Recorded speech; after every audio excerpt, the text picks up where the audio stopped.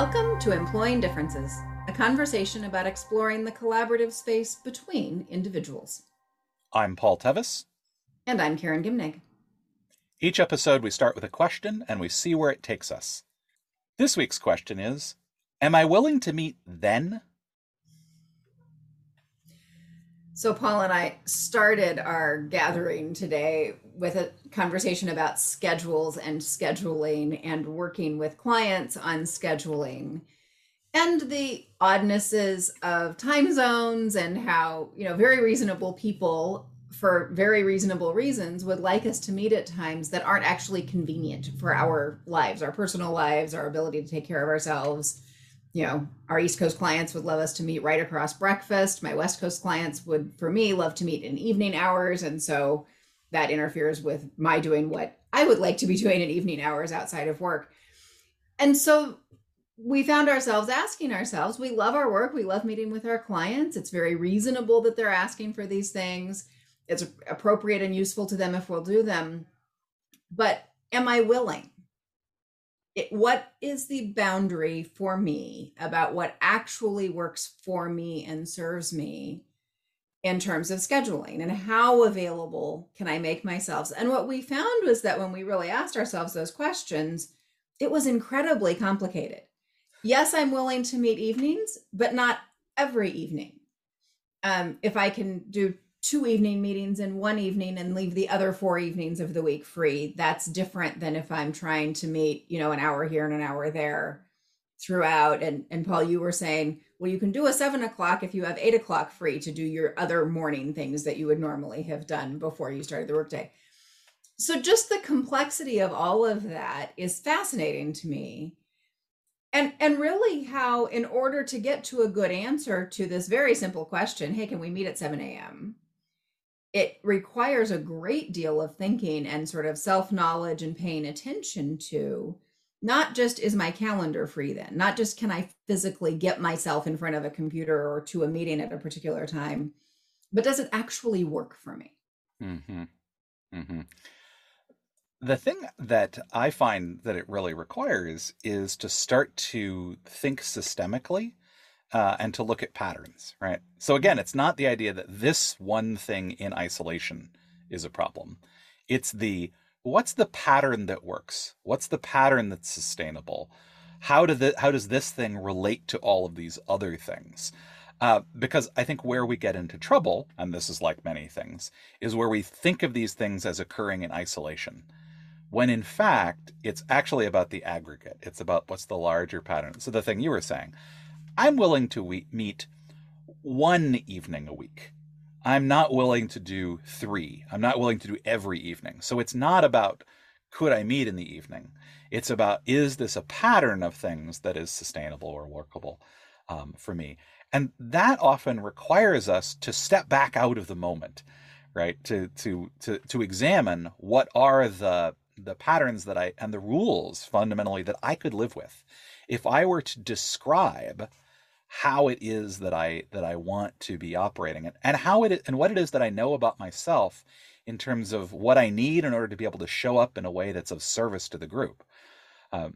That if I can step back and notice where things have gone badly in the past, what are the things that I don't want to repeat, and what are the patterns that are sustainable? If I can start to describe those, then one of the things that's actually really useful is being able to sort of explicitly describe those for others. To be able to say, I prefer not to do it this way. In the exceptional case, we might be able to talk a little bit about doing this. But in general, here is what I notice about what I need to do in order to show up and be useful. I've probably mentioned this on the show before. There's a note that sits on my computer stand here, which I think is a quote originally from Brene Brown, which is, resentment is a sign you haven't said something. And so for me, the idea of when can I meet, what's the pattern that I want to use, what's the system that I need to be looking at, is about avoiding resentment. It's about, how do I speak up and say that's not going to work for me before I get to the point where I lose it, right? Where I get into that place of resentment. And I think that points to a more general thing just around, fundamentally what we're talking about is setting boundaries, about being able to say, like, actually, this isn't workable for me. and it's not going to be workable for us because of what I know about how I will be changed by this if we can move forward with it. Yeah. And I think noticing how this is part of a broader pattern of boundary setting is really significant because it reveals another piece of the boundary setting part, which is the boundaries that I need to set are actually absolutely invisible to the rest of the world. Mm-hmm. So in the example we're talking about, a client wants to meet with me, Thursday evening works for them. They don't know that I'm already doing evening meetings Monday, Tuesday, Wednesday, and Friday that week, and that I have a partner that works during the week, the business day, and right, they don't know all that stuff.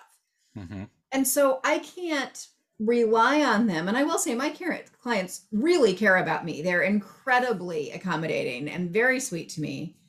But I can't rely on them to take care of things they don't know. Mm-hmm. And this would apply to a community that I have people that I lived with or a team that I was working on. That group of people that I'm trying to work with, they don't know for me what boundaries I need to set. They can't tell me what works for me because they don't know. And they can start to know if they, if we develop a relationship, a long-term client will know from me, if you really need the evening meeting, I'm willing to schedule it. If it's possible to do it during the workday, I'm going to ask you to do that. And they will, right? Because we have an ongoing trusting relationship. And that will happen in teamwork as well. Mm-hmm. But really, at the end of the day, it's all got to start with me getting clear within myself about what actually works for me. And then being able to communicate that either just by saying, nope, I'm not available at that time, knowing that theoretically I could have been, but that it just doesn't work in my whole system, or in being willing to say, I could be available that time in a different week. This particular week, I just have too much of that. I mean, depending on the relationship, right? I might tell more of the story mm-hmm. if it helps them get to know me and have that sort of bigger lens. But I think just recognizing how often we get to that place of resentment, we get to the place of they're asking too much of me, they're too demanding, this group just isn't working for me. I can go to that story so quickly just because I didn't set the boundary that I needed to 5 steps ago. Mm-hmm. Mm-hmm. I think we've talked before about one of my favorite sayings, which is what you permit, you promote. And so like it is one of the challenges when you start working with somebody new or in a new environment or things like that. I find it's really useful to try to set those boundaries super fast, right, from the get-go, because that's going to set the initial pattern for mm-hmm. what's going on. I'd certainly have had that experience where I realized that I was coming into a new job and I knew what I knew about myself. And so the first week, my new boss asked me for a thing, and I was just like, no, we need to talk about that right now. Like, but that's, but that idea of saying I'm not available, right? This is my availability, or this is a thing that I can't do, or that the other thing is not easy. And I find, like, even just thinking about scheduling and making my calendar available to people, like when could I be there? I find I get caught in one of two places. Sometimes both at the same time, because it's an advanced move. One of them is, well, do I really need to set this? Like, it's the whole, am I giving up on something that I could be doing? Like, maybe I have the capacity to, maybe I could do this. And so there's FOMO, right? There's the fear of missing out, right? Mm-hmm. Oh, because I didn't have this slot available, this client didn't schedule this thing with me, and so I missed out on the opportunity to sort of do that. That's one piece. I have gotten reasonably good at managing that. The other part is I'm afraid of disappointing this person. And it's actually much more of the personal, of the what will it do to the relationship if I try to advocate for my own needs? Mm-hmm. Yeah, and I think we tend to have both of those, and at different phases in our lives, one more than the other. If you're starting a new business, then the fear of missing out piece is a bigger deal. Like, I might miss a client. And then but I might disappoint somebody else, and the relationship piece might come in more at other times, depending. But I think that what we miss in this is the gift of no. Hmm. That in being clear about this is actually what's going to work for me, I am giving that other person an opportunity to know me, an opportunity to understand me.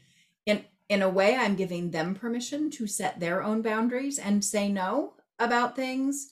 When it's between me and a client, I'm giving them more clarity about how I actually work.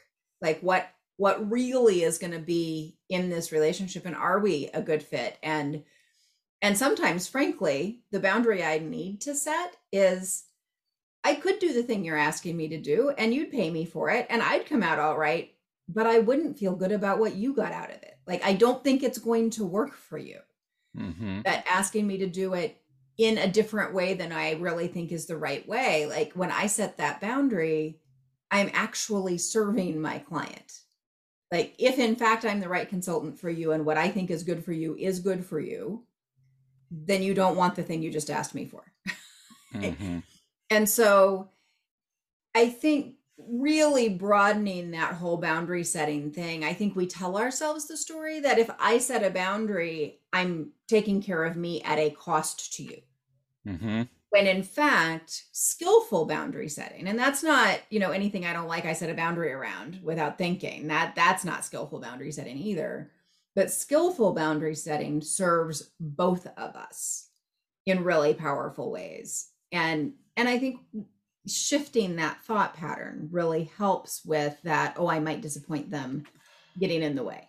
Right. Well, and it's also it's shifting like when I find myself falling into the pattern of like, well, if I say no to this thing, right, if I set a boundary on this thing, that might disappoint them. I also have to say, so if I say yes to them, how might that disappoint them? Right? What's the like that? Because if I shift it that way, I go, well, that might actually be worse, right? And it might help me to get to that spot. But yeah, that taking it from something, reframing it so that it's not something that seems selfish or self-centered or only about me, that it Mhm. actually becomes about creating the fertile ground conditions for collaboration, for us to actually work together, is a key thing in there. Another thing that I notice around skillful boundary setting is that when we actually do it well, we don't need to justify the no.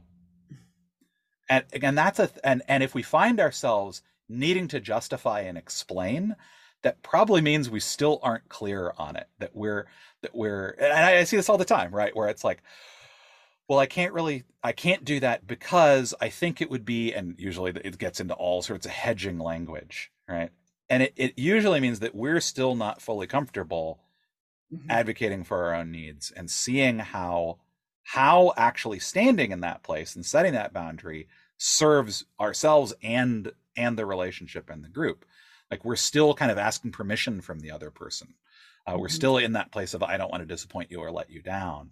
If I could actually just say that doesn't work for me Mhm. without Mhm. needing to, and then if they're curious, right, and they want to go, well, what wouldn't work about that for you? Then we can get into it. And if I can do that, then I'm probably in a solid place with it, and I'm not showing up either in resentment or either resentment in either cases. Um, so I think that getting to that with yourself Mhm. about, I don't need to justify or explain this. I have reasons. I'm not doing this arbitrarily, but I don't need to explain them in order to feel it's okay for me to set this boundary. That's a place when we can get to there, I think then we can really show up a lot more effectively. Yeah. Yeah. And just as we move towards closing, I just want to be explicit about how broad this is. So we talked about it through the lens of setting schedules, but it can also be the style of meeting, a style of conversation. It can be participating in a particular part of the work or not. It can be taking on a task at all or not. Mm-hmm. It can be certain types of relational dynamics. I mean, I think it's okay to say, you may be a person who, goes quiet and goes off and does your own thing and doesn't engage, and that might be great, but it doesn't work for me because I'm a person who needs that engagement. Or on the other side, I see that you're a person, and it's probably in your culture that you're big and loud and you say things big and loud.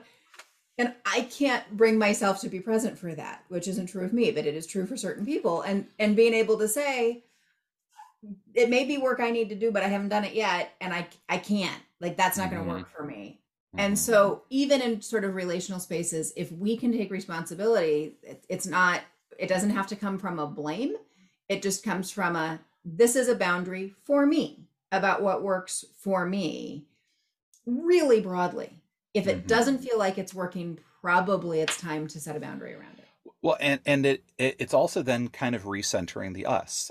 As you were talking, I was thinking of a conversation I was having with a client this week, where this person was saying, "I feel like I go into these conversations about and stuff needs to happen, right? There needs to be follow up. Like we discuss things, we have a bunch of ideas, that's great, but now action needs to be taken. And I'm noticing that I don't have the bandwidth to take it, and the other person seems to really be expecting me to do it." Right. And so it was actually about, and so we explored, like, what are your options here? Right. And so I said, here's the thing. Like, one thing you can say is, if I take the, if you expect me to take this, it's not going to happen. Like, just being transparent about it. But that doesn't mean you then have to say, so you have to, right? Right. Because your option is to say, I can't, like, here's what's likely to occur. Can you? If the other person says, I can't either, then we go, cool. What can we do? How do we brainstorm around this? That doesn't mean I'm relaxing the boundary, that I'm giving up and saying, okay, fine, well, if you can't do it, I will. It means Right. committing to us together to figure, because you may also have a boundary about this. And now and that's where the negotiating part happens. It's not me justifying that I can't take it, but it is so given that this is important to both of us that it happen, what Mm-hmm. might we do together? And that's actually where we want to get to in that space of figuring out, are we willing to meet then? Who can take this? Like any of these types of things that you were talking about. Yeah. So just to kind of sum up, I'm going to bring in our favorite words. We're talking about really boundaries and what I'm willing to do.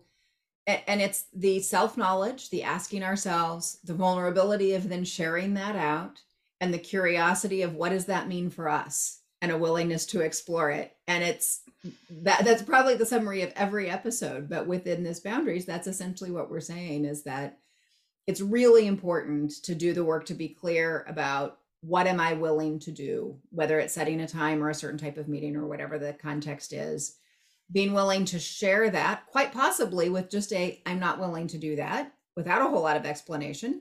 And where it's appropriate to share that explanation and use that space to build the relationship, to get really curious about what that does to the relationship, what it does to the work, how it lands for the other person, and what we can do to change or adjust or fix or whatever we need to do with that, and where we can go with it. And that in the end, that boundary setting will result in stronger relationships and less resentful people. That's going to do it for us for today. Until next time, I'm Paul Tevis. And I'm Karen Gimnig, and this has been Employing Differences.